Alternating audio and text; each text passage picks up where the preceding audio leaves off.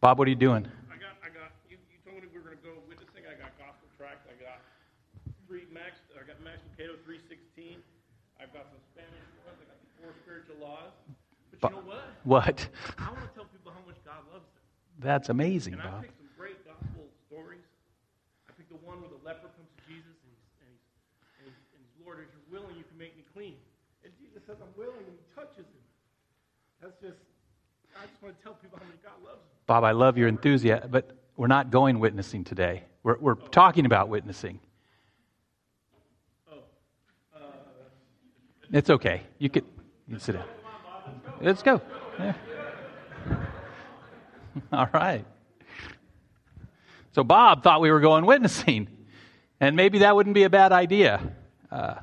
If you remember last week, Gloria Cates came up and was mistaken, thought we were having a potluck because we were talking about fellowship, and I think all of us could identify with Gloria's enthusiasm. We look forward to a good potluck. We look forward to being together, to fellowship.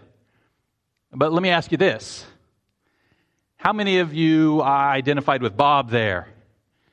How many of you wish we were going witnessing instead of talking about witnessing? Bob probably does. The reason I asked Bob is because I talk with Bob a lot, and he tells me about people at work he's sharing with, and so I know Bob is enthused about witnessing. But if you're not so enthused, know this, you're not alone. We Christians, for the most part, struggle with this area of sharing our faith. But it's my prayer that today God will use His Word to inspire us, both you and me, to be more like Bob, to be excited about witnessing. So would you turn with me in your Bibles? And we can go. I mean, we'll be here together as a church, but we'll have a time where we'll leave this place and we're welcome to go witnessing.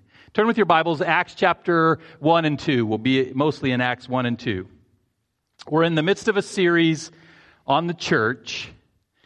We began by looking at the overall big picture purpose of the church, to glorify God, to make God look great in all that we say and do. And really, everything else just flows from that. Everything we do as a church must be for the glory of God. And so over the last 4 weeks, we've seen the foundational, what I'm going to call the internal activities of the church, marks of the church. That's what Tom's been calling them. These are 4 crucial things that God does in us and we do together. They're 4 things that enable us to grow in our relationship with God and our ability to bring glory to God. And those 4 internal activities are highlighted in Acts chapter 2, verse 42. We've seen it over the last 4 weeks. And they devoted themselves to the apostles' teaching, really studying the Word, and to fellowship and the breaking of bread, communion, remembering Christ, and prayers. This is what the early church was devoted to. These were the priorities in their together lives. These are the things that they did, come, if I can say, hell or high water, no matter what. And these provide a framework for what we at Bridges should be devoted to. To be devoted to when we gather together on Sunday mornings, in our small groups, and even when we get together as friends. These things should characterize our internal life together as the body of Christ. Now today our focus is going to shift from the internal to the external, from what we do together as a church to what we do beyond these walls, to the mission God has given us in our world. Now the internal and the external are related. In fact, the external is dependent on the internal. As we internally gather as a church, devoted to the Word, devoted to fellowship, to breaking of the bread around the memory of Christ and to prayer, I believe we're equipped to accomplish the external mission God has given His church. And it's through that engagement in our mission that I believe God is most glorified. And so let me ask you this. What is our mission?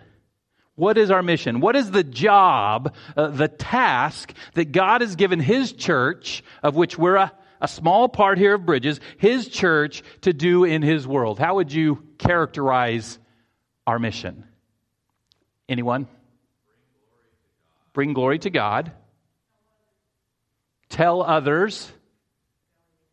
Go and make disciples. Love one another. All good, great stuff.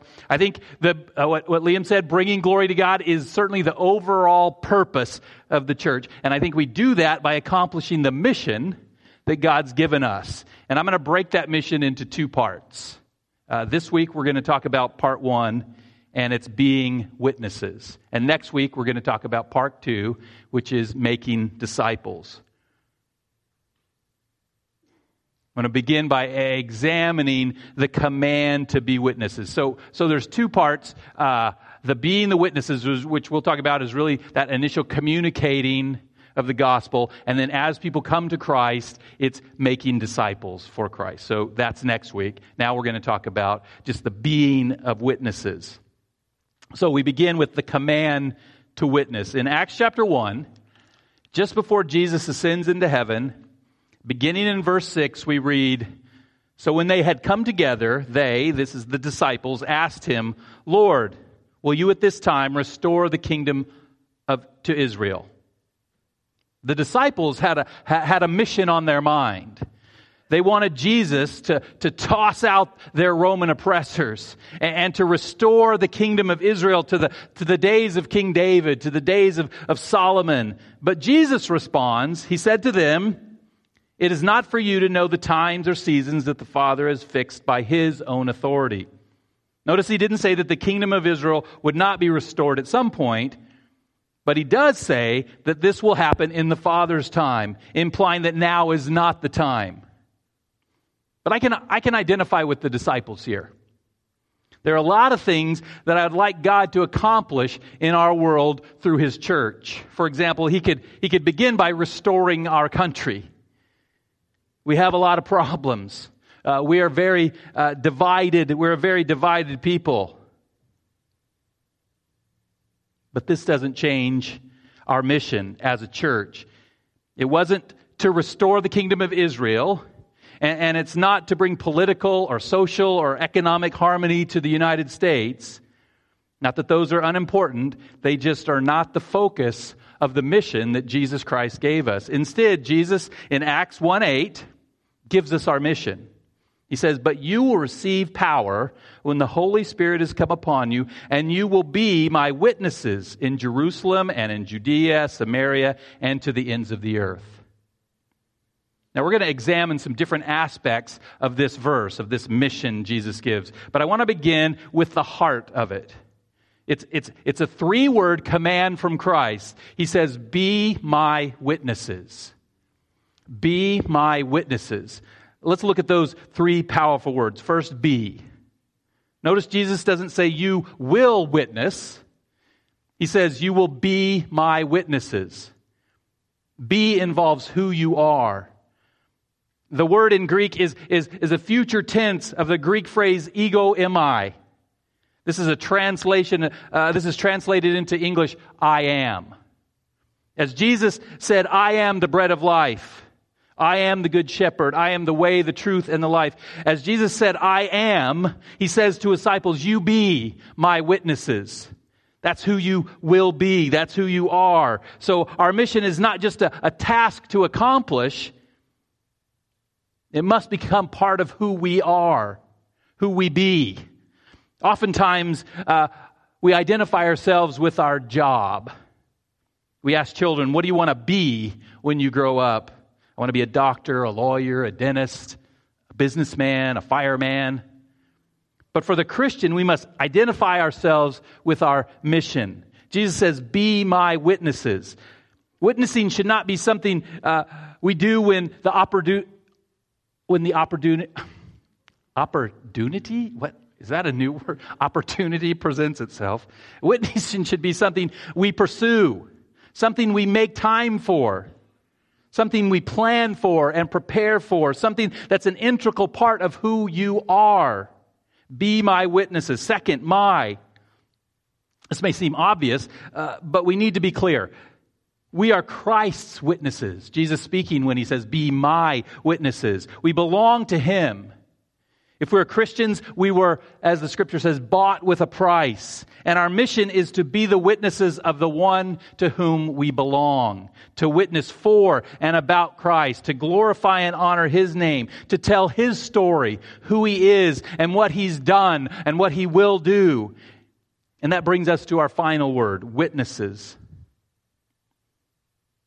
This is the Greek word martyria, where we get our English word martyr. The word actually means to testify to the truth of something. It means pretty much the same thing as our English word witness does. To bear witness to the truth. To give evidence to the truth of something. To confirm the truth of certain aspects of facts. It has its root in the Greek legal system. And we know it mostly from our legal system. In early church history, the word became associated, however, with those who were killed because they were witnessing to the truth of Jesus Christ. Be my witnesses. That's the heart of our mission, at least the beginning of our mission. Now, I want to make something clear about being a witness.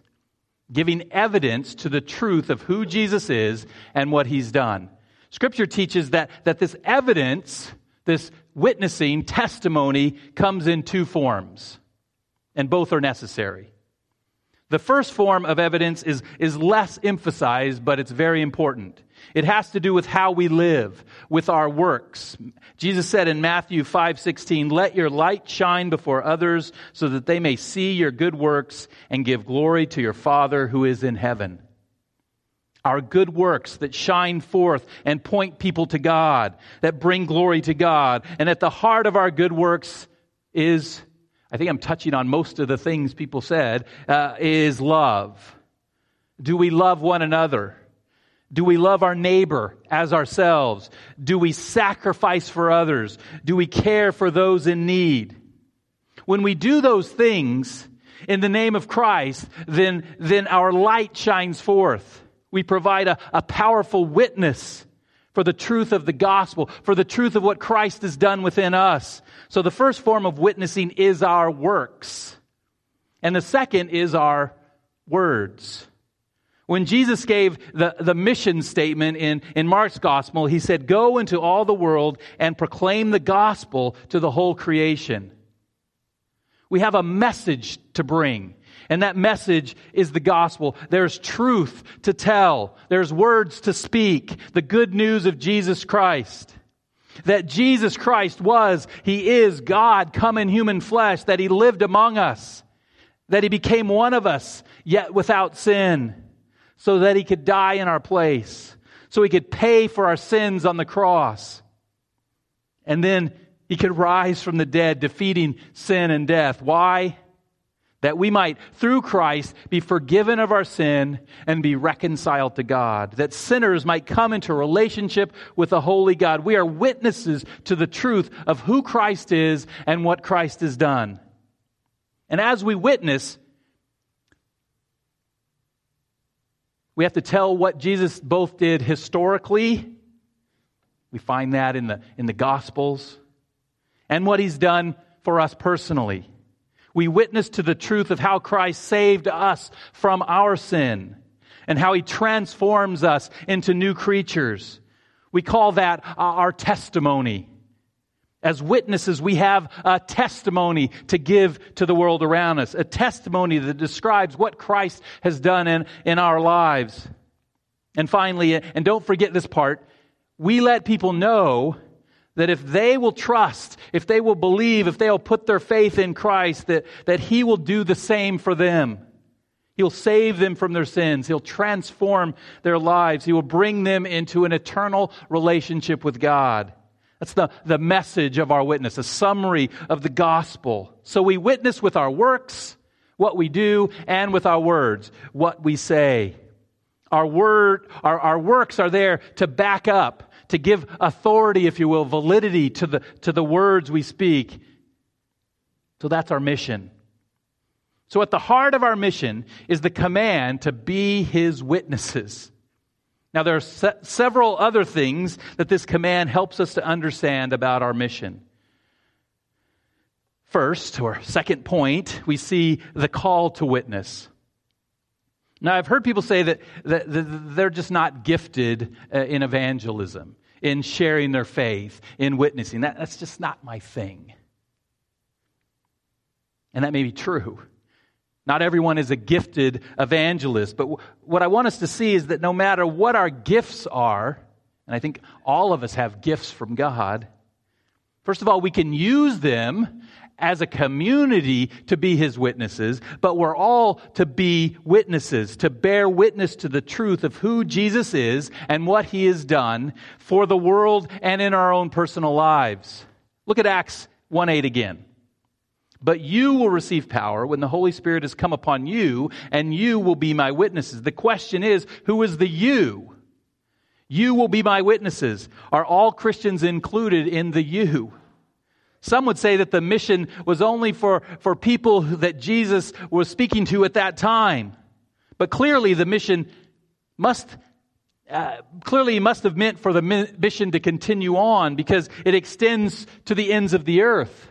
You will be my witnesses in Jerusalem, Judea, Samaria, to the ends of the earth.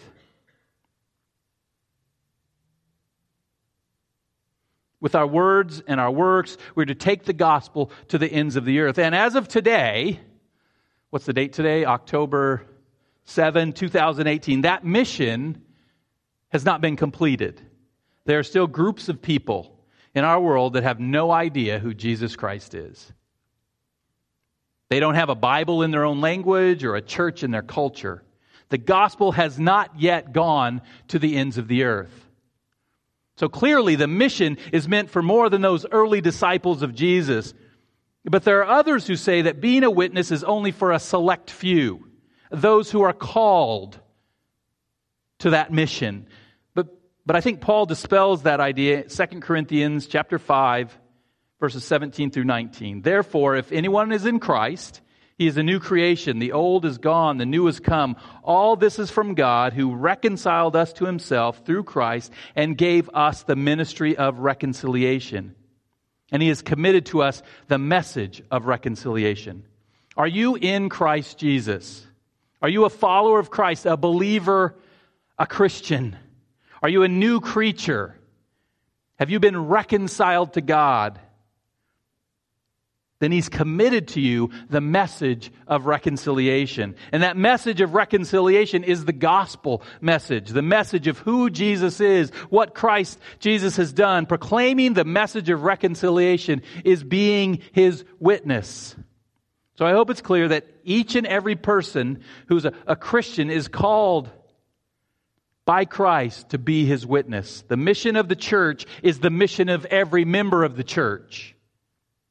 Yes, every sinful one of us, every damaged and broken one of us is to be part of His mission, the mission He's given the church. So the question comes, how do we do that? What gives us the capability to witness? What enables us who are fragile and frail, as Tom likes to say, botched and bungled?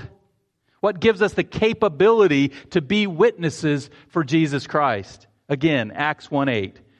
But you will receive power when the Holy Spirit has come upon you, and you will be my witnesses. Where does the capability to witness come from? The power of the Holy Spirit. He provides the power, the ability to be Jesus' witnesses. That word power is the Greek word dynamis. It's where we get our English word dynamite.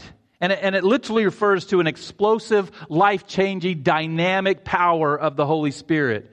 This is a supernatural power that flows from God to His people. And this power is given specifically, we need to get this, His power is given specifically that we might be His witnesses. And that includes both aspects of witnessing. The Holy Spirit gives us power to witness with our works. He gives us the power to love and to sacrifice for others. He gives us the power to overcome sin to overcome selfishness, to overcome pride. By His power, we're transformed into people who with our lives can represent Jesus Christ to a lost world. And the Holy Spirit gives us power to witness with our words. He brings words to mind. He gives us illustrations and verses. Now, it's been my experience that power comes once we step out in faith. It's not like all of a sudden, I see there's this part of my mind that's just filled with, now I know I can present the gospel well. It's when we step out in faith, when we trust in Him, that He empowers us. We may not feel like we're empowered until we get engaged in the actual task of witnessing. He also, as I have experienced, even increases our language abilities.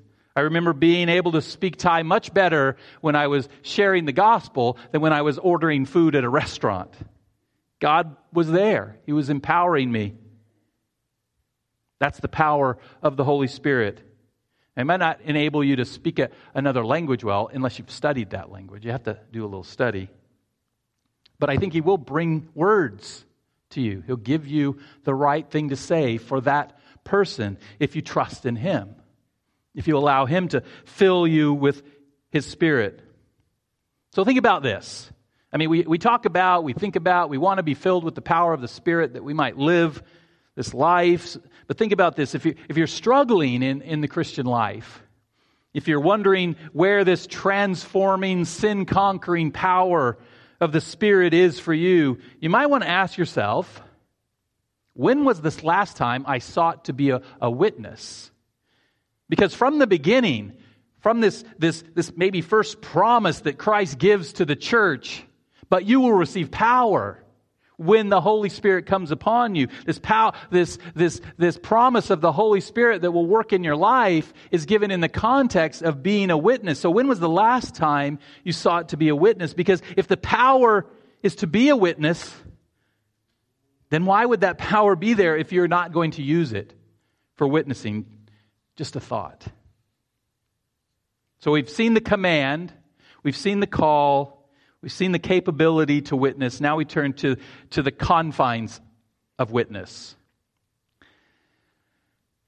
This is where I like those first three C's. These last two are a little less. Could have used better words, but I used the C word, sorry. So by confines, I mean, what's the area? What's the scope of our witness? Where are we to witness? How far do we go? Acts 1:8. But you will receive power when the Holy Spirit has come upon you, and you will be my witnesses where? In Jerusalem and in Judea, Samaria, and to the ends of the earth. So what are the confines? What are the area of witness? Where are we to witness? There are a couple ways we could answer that question. First, Jesus said to be my witness in Jerusalem, Judea, Samaria, and the ends of the earth. Specific sort of things. Now, Jesus gives this mission, His mission in each of the Gospels, including as well as Acts 1:8. And this is consistent with the other times and what He says about the area of witness. In Matthew 28:19, He says, "Go therefore and make disciples of all nations." Mark 16:15, "Go into the world and proclaim the gospel to the whole creation." And Luke 24:47, He says, "And then repentance and forgiveness of sins should be proclaimed in His name to all nations, beginning from Jerusalem."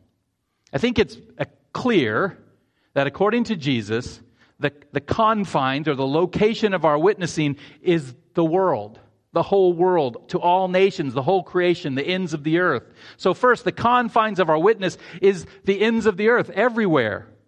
But second, we can't forget that we must witness right where we are. The command is not to go to the ends of the earth. The command is to begin where you are and continue to the ends of the earth. I remember when Christine and I were training to be missionaries, to go to the ends of the earth, so to speak. Someone, I don't remember who it was, said this: if you're not doing it here, that is ministering, doing the things a missionary does, witnessing, then you won't do it there. That stuck with me. Even though I was focused on being a witness in faraway Thailand, I needed to be a witness right where I was in Riverside. So we are witnesses everywhere, to the ends of the earth, and right where we are, and in between, in a sense. And I don't believe it's an either-or proposition. We need to focus on both the right here and the over there. And they come together in the church. They come together in the strategy that Jesus outlines here in the book of Acts. You will be my witnesses in Jerusalem and in Judea and Samaria and to the ends of the earth. You will witness in Jerusalem right where you are. And then some among you will be sent beyond Jerusalem into the surrounding area of Judea. Jerusalem was the city, Judea would be the state, the province, both populated by Jewish people very similar to the disciples. And then some among you will be sent beyond Judea into Samaria. Samaria was another region, another state. It, however, was populated by Samaritans, not by Jews. They shared some common cultural aspects, but they were very different as well. And then some among you will be sent beyond Jerusalem, Judea, and Samaria to the ends of the earth, where culture and language would be totally different. Do you see the strategy?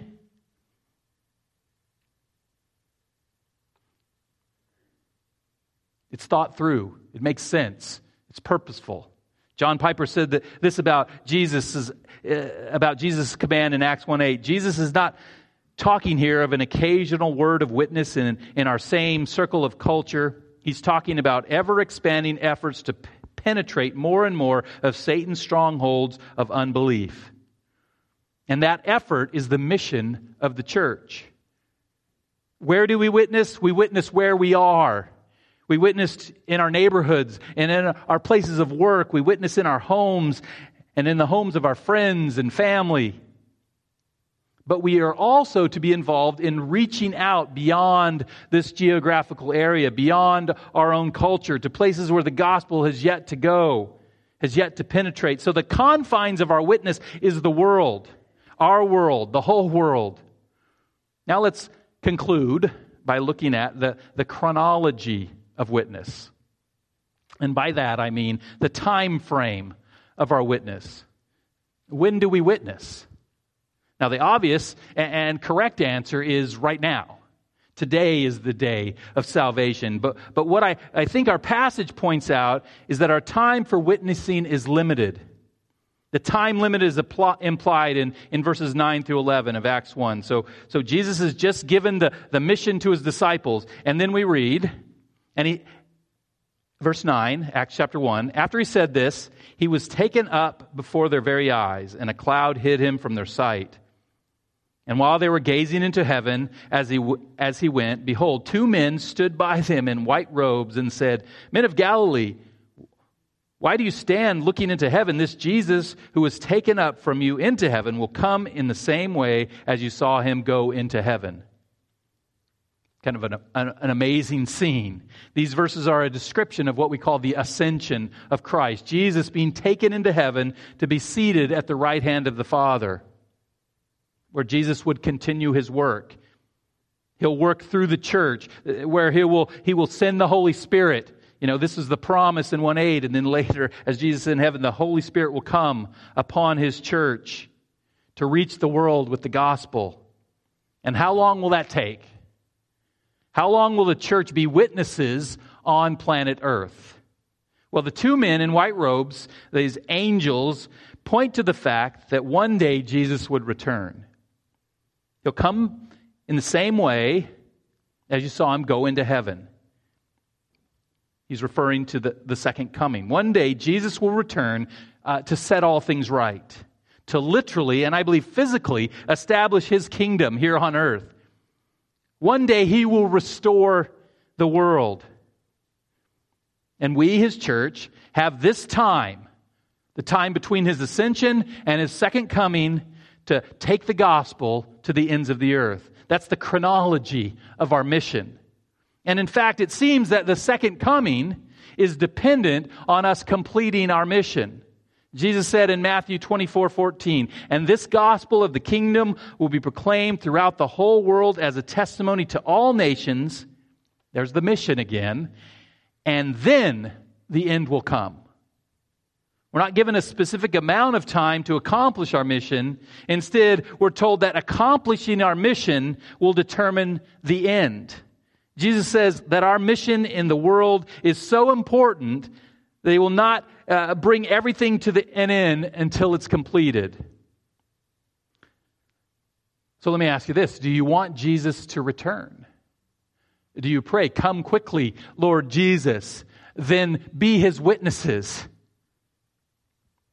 With so much at stake, we have to ask ourselves, what are we waiting for? If our mission is so important that Jesus is waiting for its completion before His return, then what are we willing to do and be to see that mission completed? This is a question we need to ponder, we need to pray about, both individually and as a church. And so during this series on the church, I felt it's important to, if you've noticed, we've had little activities, I think with pretty much every message, maybe not the first one, I can't remember, where there's something we have to do instead of just listening. And so today we're going to do something. Is anybody stressed? Bob's not stressed. He thinks I'm going to send us off witnessing. All I'm going to ask you to do, I just want you to take a few minutes and break up into little small groups, 3 or 4 people. And in your small group, I want you to talk about how you as an individual or we as a church can apply what you've heard this morning. So take a few minutes and share with one another around this question. How can we become more involved in being Jesus' witnesses? And after a few minutes, I'll call us back together and maybe call on a few if you guys have some answers that you want to share with the whole group. And just let me say this. If you're visiting this morning or if you don't feel like sharing in your group, no problem. That's not a problem. Just listen and learn. So form your small groups and discuss the question that's it should be on the overhead. Can you guys do that? All right. 3 or 4. If you're at a table, you're pretty good.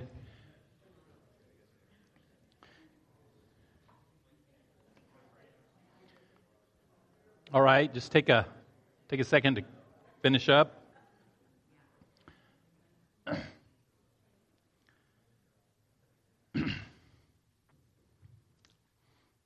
As I thought about us doing that, it reminded me of my days in college when I was part of a little men's discipleship group, and that's what we got together and we fellowshipped and we talked about how can we reach our campus for Jesus, you know. That was just part of our fellowship, thinking about maybe we should think about that in terms of our small groups, our regular small groups. Maybe that part of that could be planning together. How can we?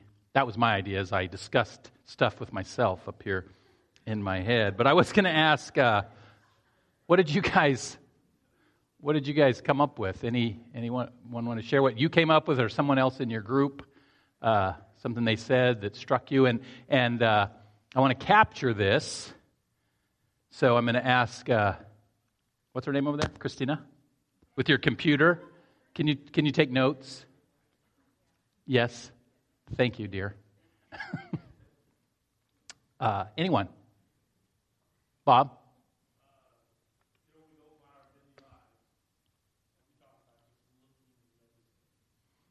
Looking at the people, noticing.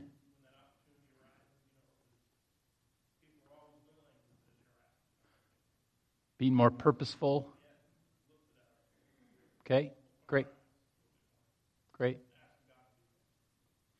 Yeah, asking, beginning even your day with prayer, asking God to use you in that. Others?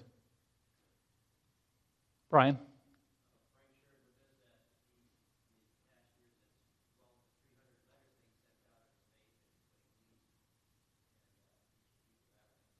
Yeah, send out letters. That's a great, I know he does that. He doesn't send them to me anymore. because I got saved. But yeah, write a letter to someone. If you're struggling, Paul wrote letters. We can write letters. Write a letter to someone. Others? Terry?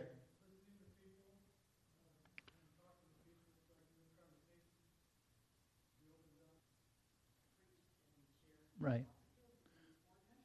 No, that's great. That's in a sense a work we can do that then gives, as the Operation Christmas Child people share those. We're not able to do that, to go there and do that, but it gives them in many ways the authority to then share the message. Good. So that's coming up, the Operation Christmas Child, in a month here, I think. Others? Gloria?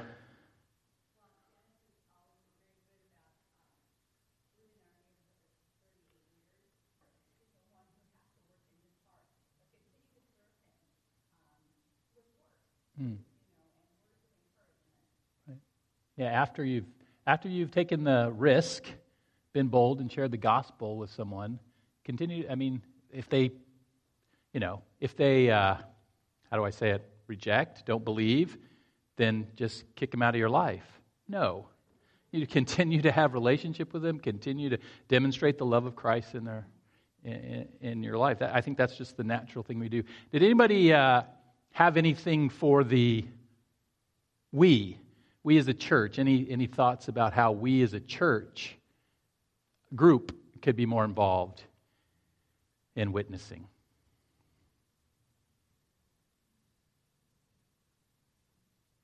Liam?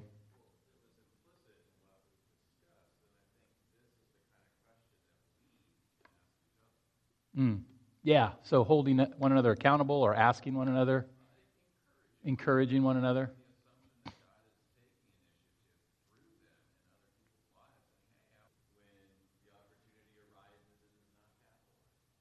That's great.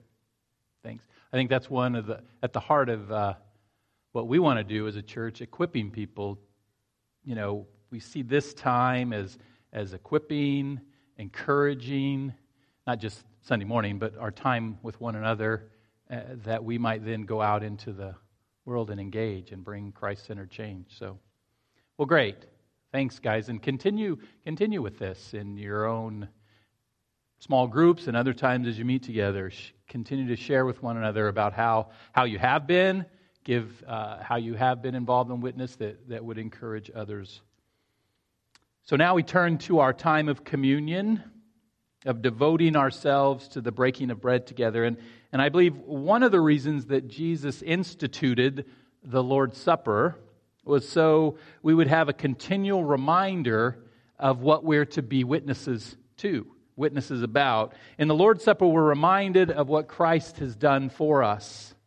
We're reminded of the gospel message we're called to share with the world. And so as we come to the Lord's table this morning, specifically, I'd ask that you not only remember what Christ has done for you, but remember what you're called to share, that you're called to share what Christ has done for the world around you. And so as the worship team and the ushers come forward, I'm going to pray in a second. Let us just turn our hearts fully to Christ's finished work on the cross. Let us remember who Christ is and what He's done. And let us even now be thinking about and praying for those in our lives who need to hear the witness to the truth of what Christ has done for them. Would you pray with me? Father God, thank you for this day. Thank you that without you, without your coming, without your death on the cross, we would not be here. We would not have experienced transformation, experienced forgiveness, experienced the love of God in our lives, and we thank you for that, Lord. And I pray that as we come to remember that, remember your death for us, Lord, that you would be encouraging us to share that truth, the truth of who you are and what you offer to those around us with those in our lives. Lord, that we would share it with those in our lives, we would send and support those who share it to the ends of the earth. In Christ's name, amen.